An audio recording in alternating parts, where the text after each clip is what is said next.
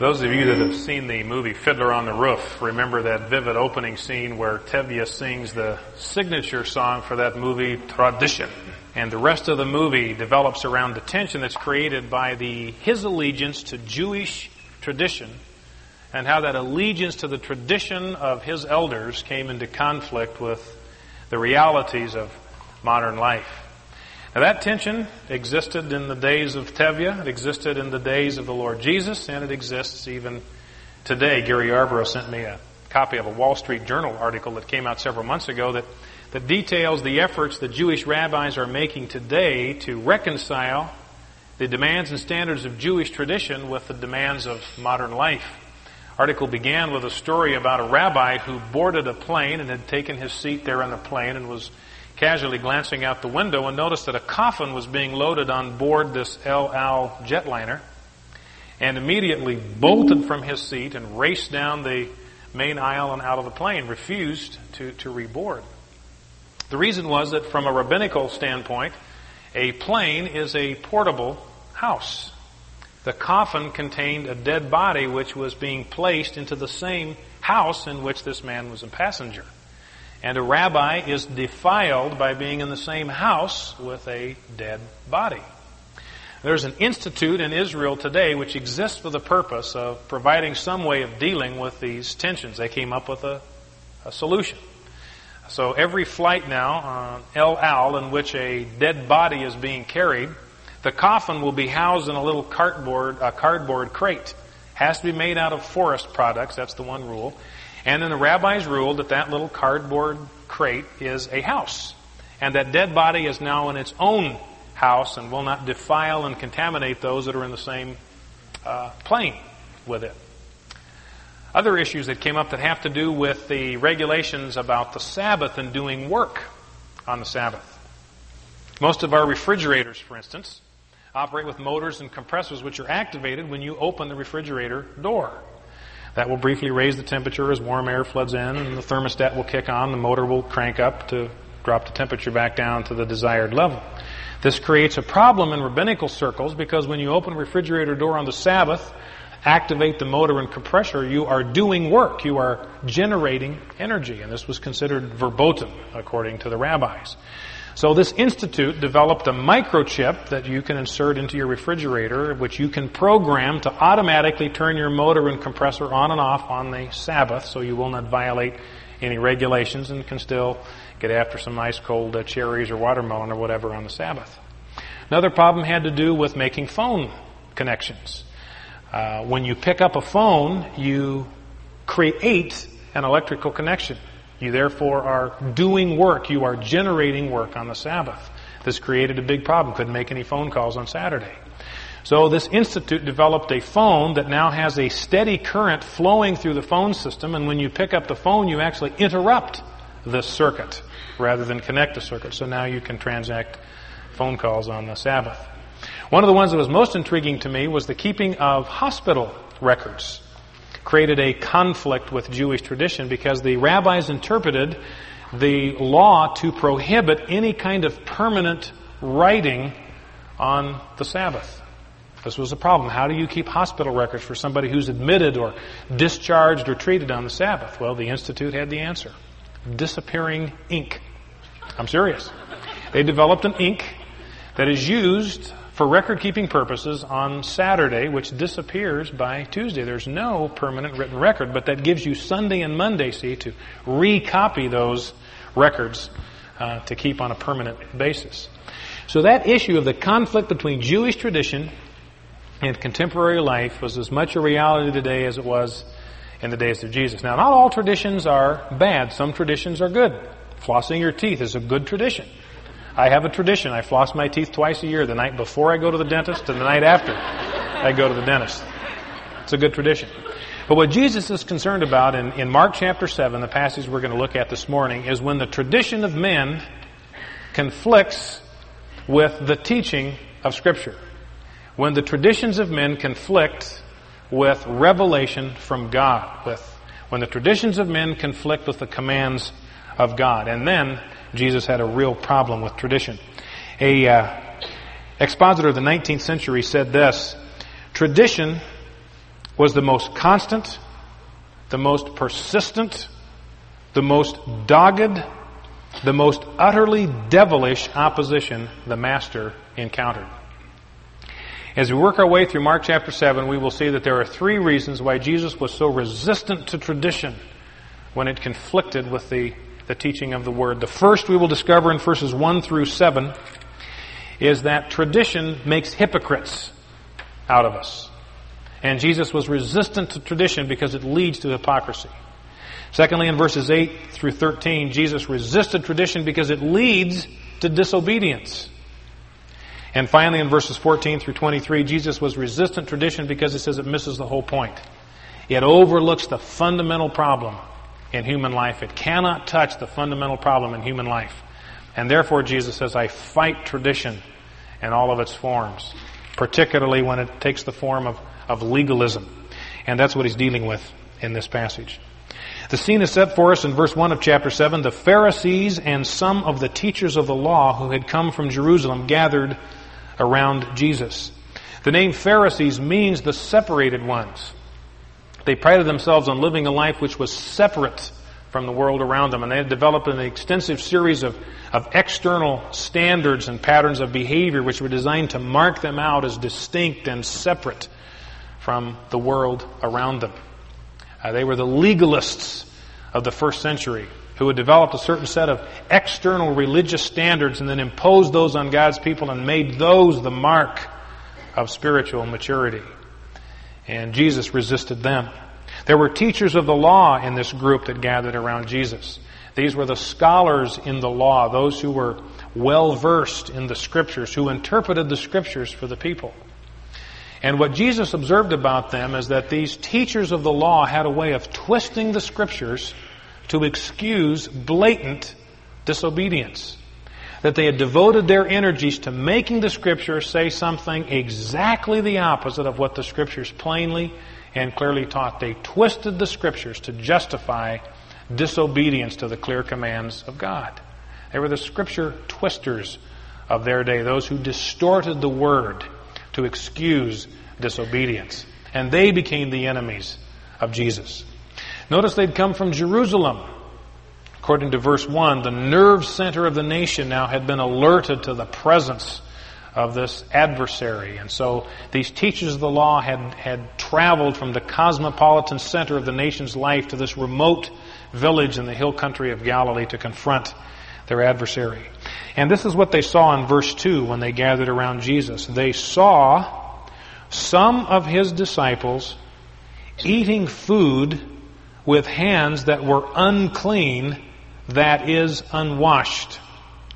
Debbie has spent the better part of her adult life trying to keep my 7-year-old son from discovering that this verse is in the Bible, that the disciples of Jesus ate food with unwashed hands. We've got a Navigator memory pack designed specifically for kids, and we're working through it with our children. And I looked all the way through there, and this verse just is not in there. I don't know why. But what obviously Jesus is talking about here, what Mark is alerting our attention to, is not a hygiene problem. It wasn't that the disciples ate with hands that were physically dirty. They ate with hands that were ceremonially or ritually impure. Mark explains for his Gentile audience in verses 3 and 4 some of these additional ceremonial washing rituals. The Pharisees and all the Jews do not eat unless they give their hands a ceremonial washing, holding to the tradition of the elders. That'll be a key phrase in this chapter. When they come from the marketplace, they do not eat unless they wash, and they observe many other traditions, such as the washing of cups, pitchers, and kettles. The standpoint of the Pharisees and the teachers of the law is that when a Jew, an observant Jew, went into the marketplace and had contact with Gentiles, had contact with non-observant Jews, that Jew contracted ceremonial defilement. He had become contaminated. He had become defiled by his contact with the worldlings. And therefore, when a Jew came from the marketplace and into his home to partake of a meal, he came into the room with hands that had been contaminated, had been polluted by contact with the world. And therefore, they developed an elaborate hand-washing ceremony to make your hands fit and clean and pure and once again able to eat. And what the Pharisees observed about Jesus' disciples is that he taught them to totally ignore that tradition of the elders. Here was a pattern, an observance of religious life that had been handed down from one generation to the next, handed over to be observed. And here Jesus taught his disciples to ignore that completely. And they were outraged by this and confronted Jesus on this. The ceremony that he's talking about was actually fairly elaborate, and this is what a Jew was required to do each time he came in from the outside world. It would begin with dipping from stone water pots that would be kept near the front door. When Jesus went to that wedding in John chapter 2 and turned the water into wine, it was probably the water for purification in these huge stone water pots that was used for this ritual cleansing that he used. The Jew would begin by holding his hands cupped like this with his fingertips upward, and he would ladle out some water from this purification jar and pour it over his hands, and the water would run down his fingers and down the backside of his hand and down to the wrist to cleanse that hand. And then he would dip with a ladle and do the same thing with his right hand, and the water would pour down to the wrist and cleanse that hand. And then he would make a fist out of his right hand and clean the hollow of his left hand, and make a fist out of his left hand and clean the hollow of his right hand. Now that created an additional problem. Now the water that you had used to cleanse the hands, it itself had become contaminated, and it had to be washed off. And so the final step in the ceremony was to place your hand downward and ladle out some water and pour it over the hand. It would run down off the hand and wash the unclean water from your hand. You would do the same thing with the right hand. And now you were clean and prepared to eat. And this was the tradition that the disciples simply ignored. Came in, grabbed a life buoy, washed their hands, sat down, dived right in. And Jesus, or Mark, points out that there were many other ritual washings like this that had to do with pitchers and vessels and pots that would be used to prepare food. And there were different regulations, 12 different sections in the Mishnah, each devoted to how you ceremonially cleanse a vessel that is used in the preparation or the consuming of food. For instance, if you had a table, you serve food on a table with 3 legs, that 3-legged table could become contaminated, and there was a ritual by which you could cleanse that table. If one of the legs broke, that table could no longer serve as a table, it couldn't be contaminated. If a second leg broke, it could not be contaminated because it could not be used as a table. But if the third leg broke, then that could be used as a board, and that once again could become contaminated. There was a separate section on how you were to cleanse something like that. And Jesus taught his disciples to ignore all of these religious rituals and ceremonies. And so the Pharisees challenged him on this in verse 5. The Pharisees and teachers of the law asked Jesus, "Why don't your disciples live according to the tradition of the elders, instead of eating their food with unclean hands?" Why don't your disciples, they say, allow the tradition of the elders, this humanly derived teaching about what the spiritual life ought to look like? Why don't you insist that your disciples use this as their governing norm for life? Jesus replied in verse 6 out of the Dale Carnegie School of How to Win Friends and Influence People, "Isaiah was right when he prophesied about you hypocrites. As it is written, these people honor me with their lips, but their hearts are far from me. They worship me in vain. Their teachings are but rules taught by men." The word that's translated "was right" in verse 6 is a word that literally means beautifully. Jesus says Isaiah beautifully prophesied about you hypocrites. He nailed you right on the button. And he addresses these Pharisees and these scribes as hypocrites. The word hypocrite is an interesting word. It originally meant a play actor. It referred to somebody who played a part on a stage.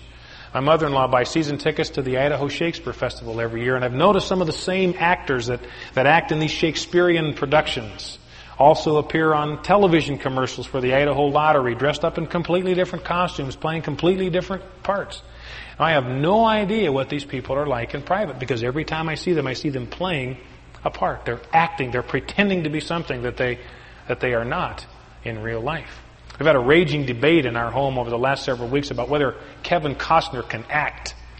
And my contention is that he can't, because all he can be is Kevin Costner. You know, he's comfortable being Kevin Costner. He doesn't actually act. He just is himself, and he gets away with it because he's a likable guy. Debbie's convinced that he's a good actor. Now, Pee Wee Herman, now there is an actor. At least you hope he is inactive.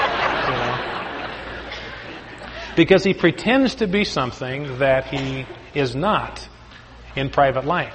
Now Jesus says that's fine on the stage, but in real life, that is a terrible, terrible place to be, to pretend to be something that you are not.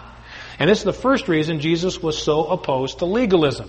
Is legalism because it focuses its attention on external standards of religious behavior and makes them central and makes them paramount and makes them the measuring stick of spiritual maturity. Legalism leads us into hypocrisy because it creates the possibility that we can think of ourselves as righteous and as upright because we conform to these certain external standards of behavior, whether it's church attendance or devotions or Bible reading or tithing or some other external standard of religious behavior, dress on Sunday or forms of worship or whatever, while at the very same time our hearts are distant and far from God. And Jesus says any approach to the religious life that concentrates on these external standards will eventually make hypocrites out of people. Did it to the Jews. Jesus says it'll do it to us. Their lips they use to honor me, he says, but their hearts are far from me. Might have gotten a minor taste of what Jesus was talking about in our own worship service this morning. This probably happened to you as it happened to me somewhere during the time when we were singing. Your mind might have wandered off to something you're going to do later today or something that happened to you in this past week. And there, for that brief amount of time, with your lips, you were honoring God, but your heart was someplace else. Now, Jesus says that's no problem if it happens occasionally or accidentally. That's a human natural part of life. But if that becomes a pattern of life for us, then that is hypocrisy. Where our lips and our actions portray us as people who worship God and love God, but inwardly our hearts are resistant and stubborn and distant and unresponsive and hard-hearted toward the things of God.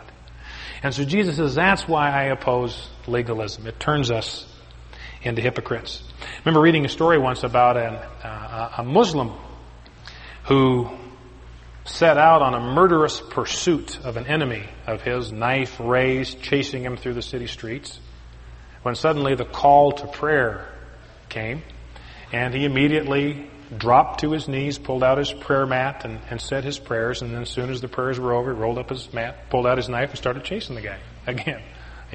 A total lack of consistency between the words he was uttering on his knees and the behavior that immediately followed it.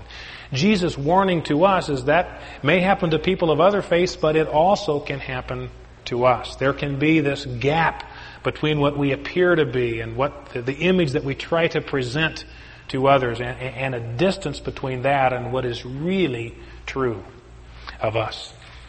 Now Jesus goes on in verses 8 through 13 to indicate a second and even more serious problem, is that the traditions of men will eventually lead us into disobedience to the commands of God. You have let go, verse 8, of the commands of God and are holding on to the traditions of men. And he said to them, verse 9, you have a fine way of setting aside the commands of God in order to observe your own traditions. Notice the contrast in verses 8 and 9. The contrast is between the commands of God and the traditions of men. Verse 9, the commands of God are contrasted with your own traditions. Notice the word pictures that Jesus uses. In verse 8 he says, you have let go of the commands of God and are holding on to the traditions of men. Jesus says if the traditions of men, if what men say about the religious life, if what men say about life, if what men say about church life, if that becomes paramount to us, if we develop an allegiance to that eventually we are going to be faced with a choice. We are going to have to choose between the traditions of men and the commands of God. And what Jesus is aware of is the powerful, addictive nature of tradition. And how often when we're faced with that choice, we will choose the traditions of men and let go of or ignore or reject the commands of God. And that's why legalism and tradition It was a poison that Jesus saw that had to be rooted out of the spiritual life of His people. Occasionally we'll have a meal down in the family room, and I have discovered that I usually can't carry everything down to the family room in one trip. So I'll fill both hands, and I'll realize I've got too much to carry, and what I will have to do is set something aside so I can hold on to something else.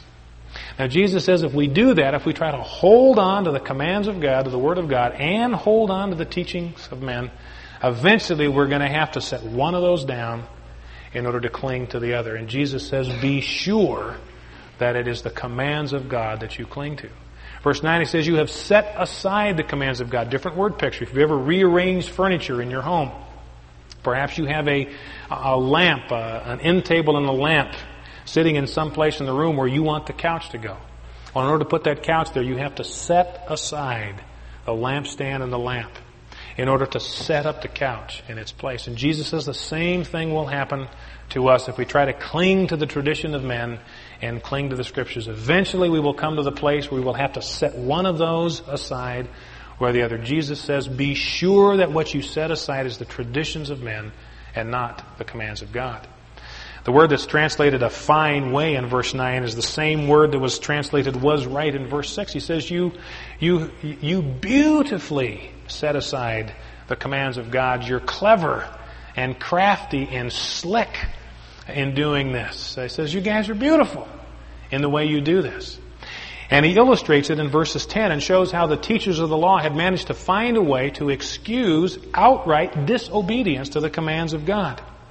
For Moses said, verse 10, honor your father and your mother. Clear, direct, unequivocal. Children owe their parents, as a matter of obedience to God, honor and respect. The Scriptures are clear. And the Scriptures say anyone who curses his father or mother must be put to death.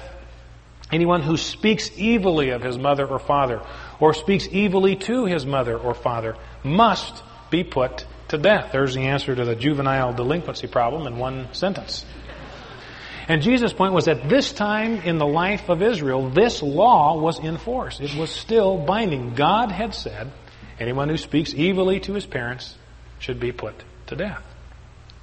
But, verse 11, you say, and there's an emphasis in the Greek text on that word you, but you say that if a man says to his father or mother, here is the evil thing that the Pharisees excused a man for saying to his father or mother rather than to putting him to death for it. But you say that if a man says to his father or mother, whatever help you might otherwise have received from me is korban, that is a gift devoted to God, then you no longer let him do anything for his father or mother. This korban that Jesus alludes to was a method that the Pharisees had developed to set certain money off limits to others. Now the slick thing about it was you didn't actually have to give this money to God. All you had to do was to say that money is korban. That money is devoted to God. Therefore, it is out of your reach. It is unavailable to you. So if you had tax-sheltered annuities or money market accounts, you could simply say, all that is korban.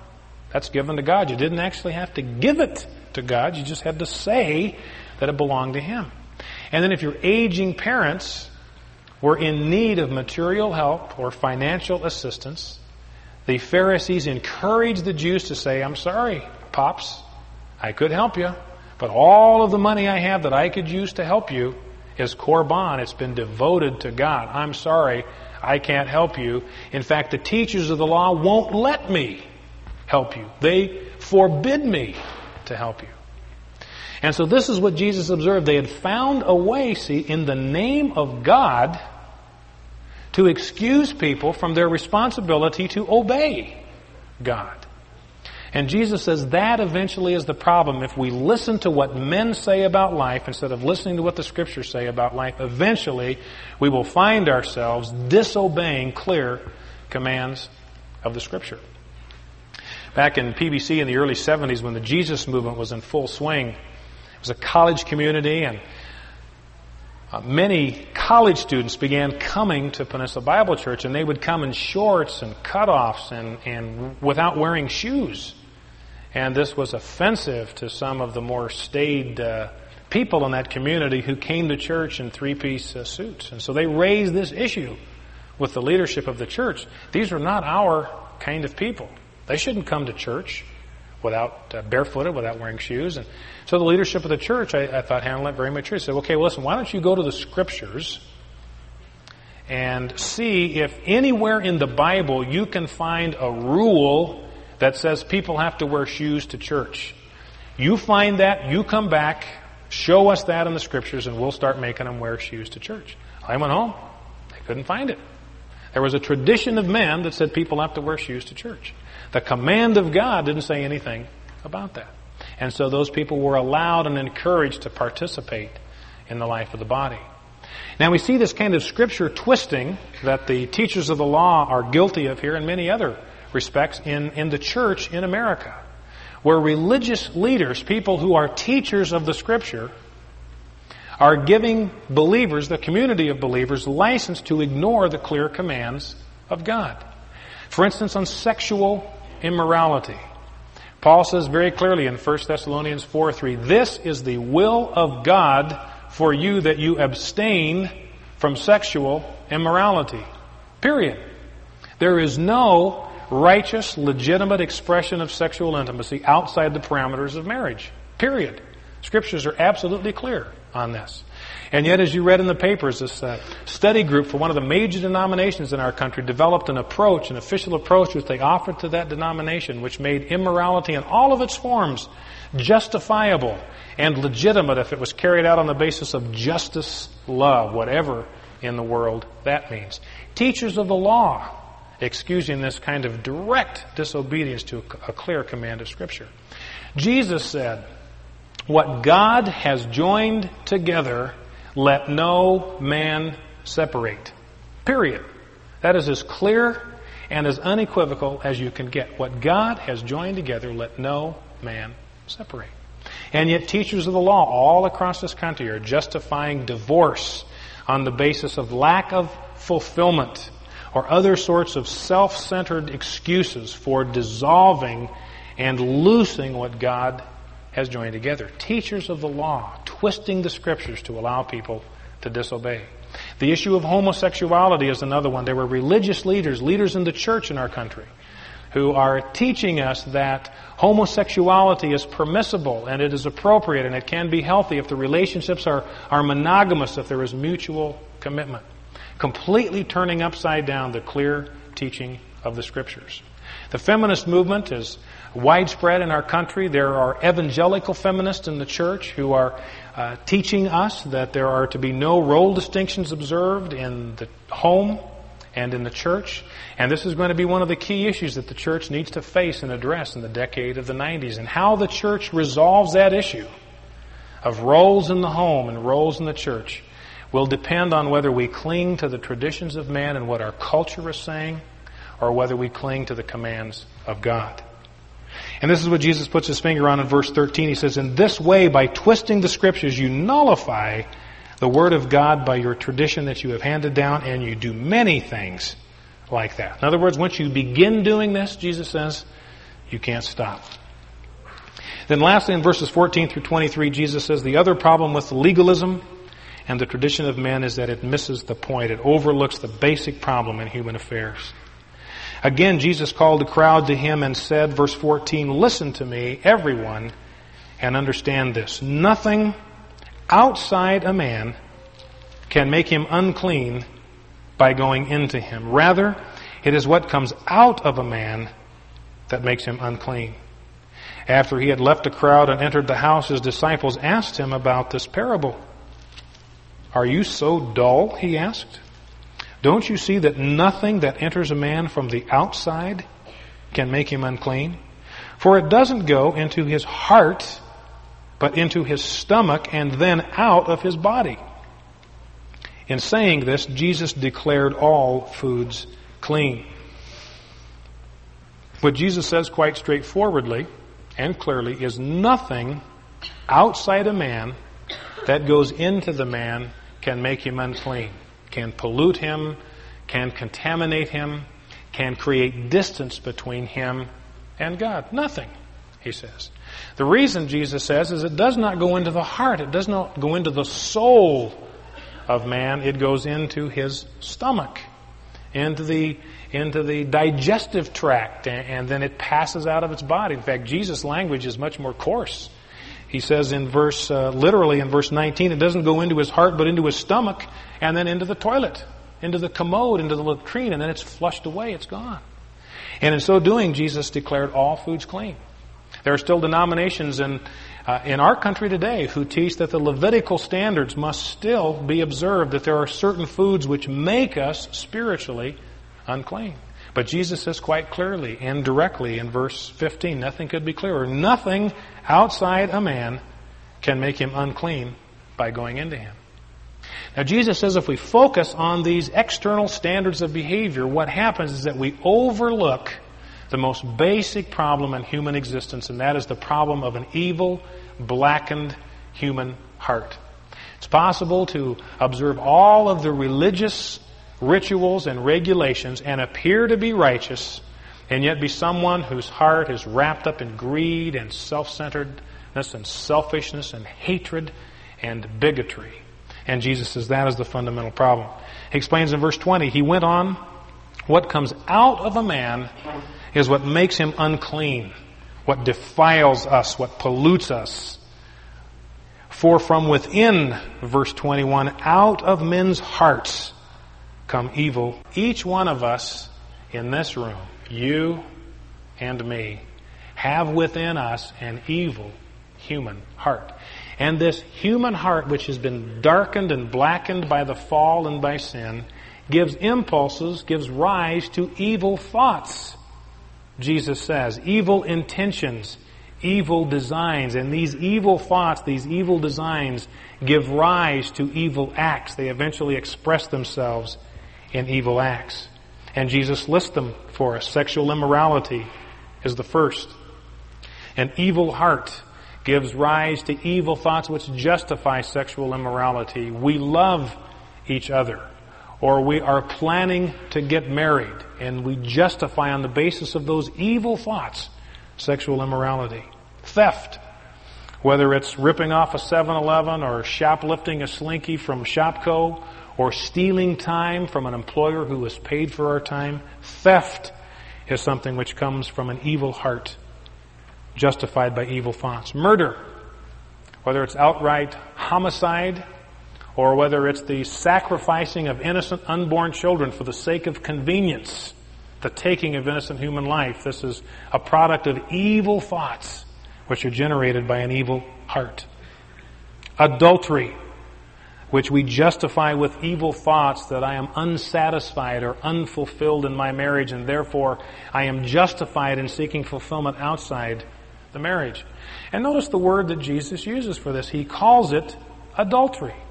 One of the ways we deal with this horrendous sin in our culture is to call it something else. We call it an affair.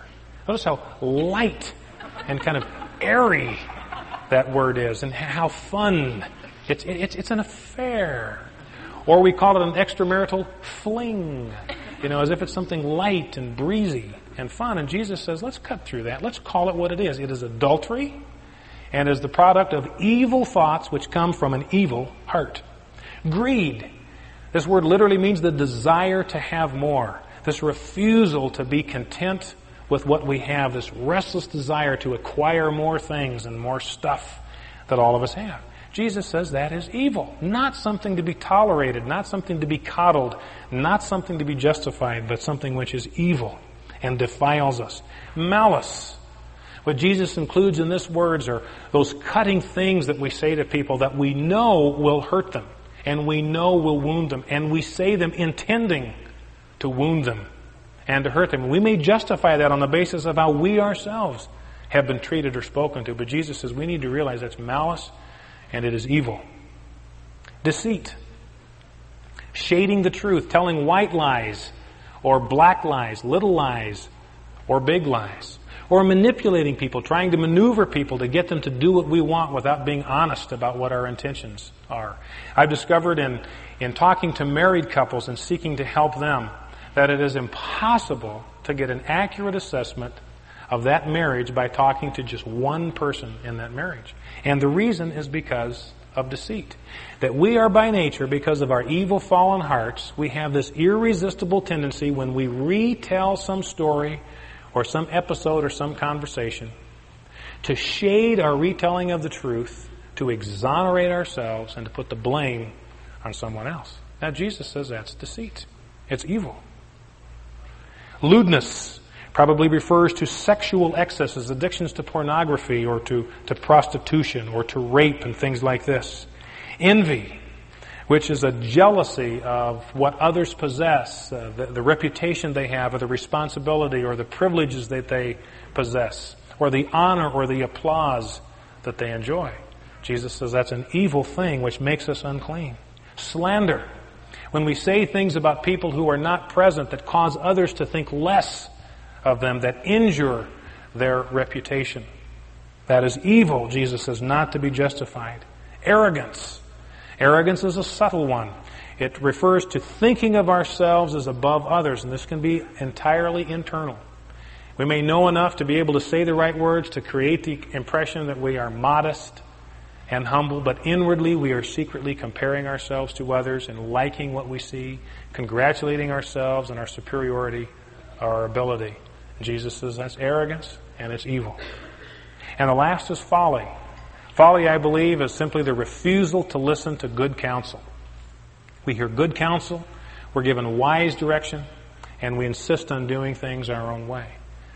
And Jesus calls that folly and says it is evil. And these are the kind of things, see, that contaminate us. All these evils, verse 23, come from inside and make a man unclean. If I were to ask you this morning, and we were all to be honest about this, if I were to ask you this question, which person in your life gives you the most problems?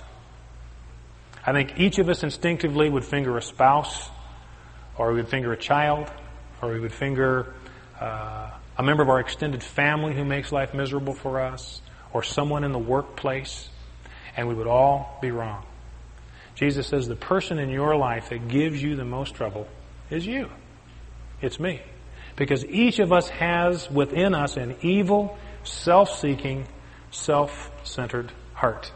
I've been reading an excellent book recently by Larry Crabb called Men and Women Enjoying the Difference.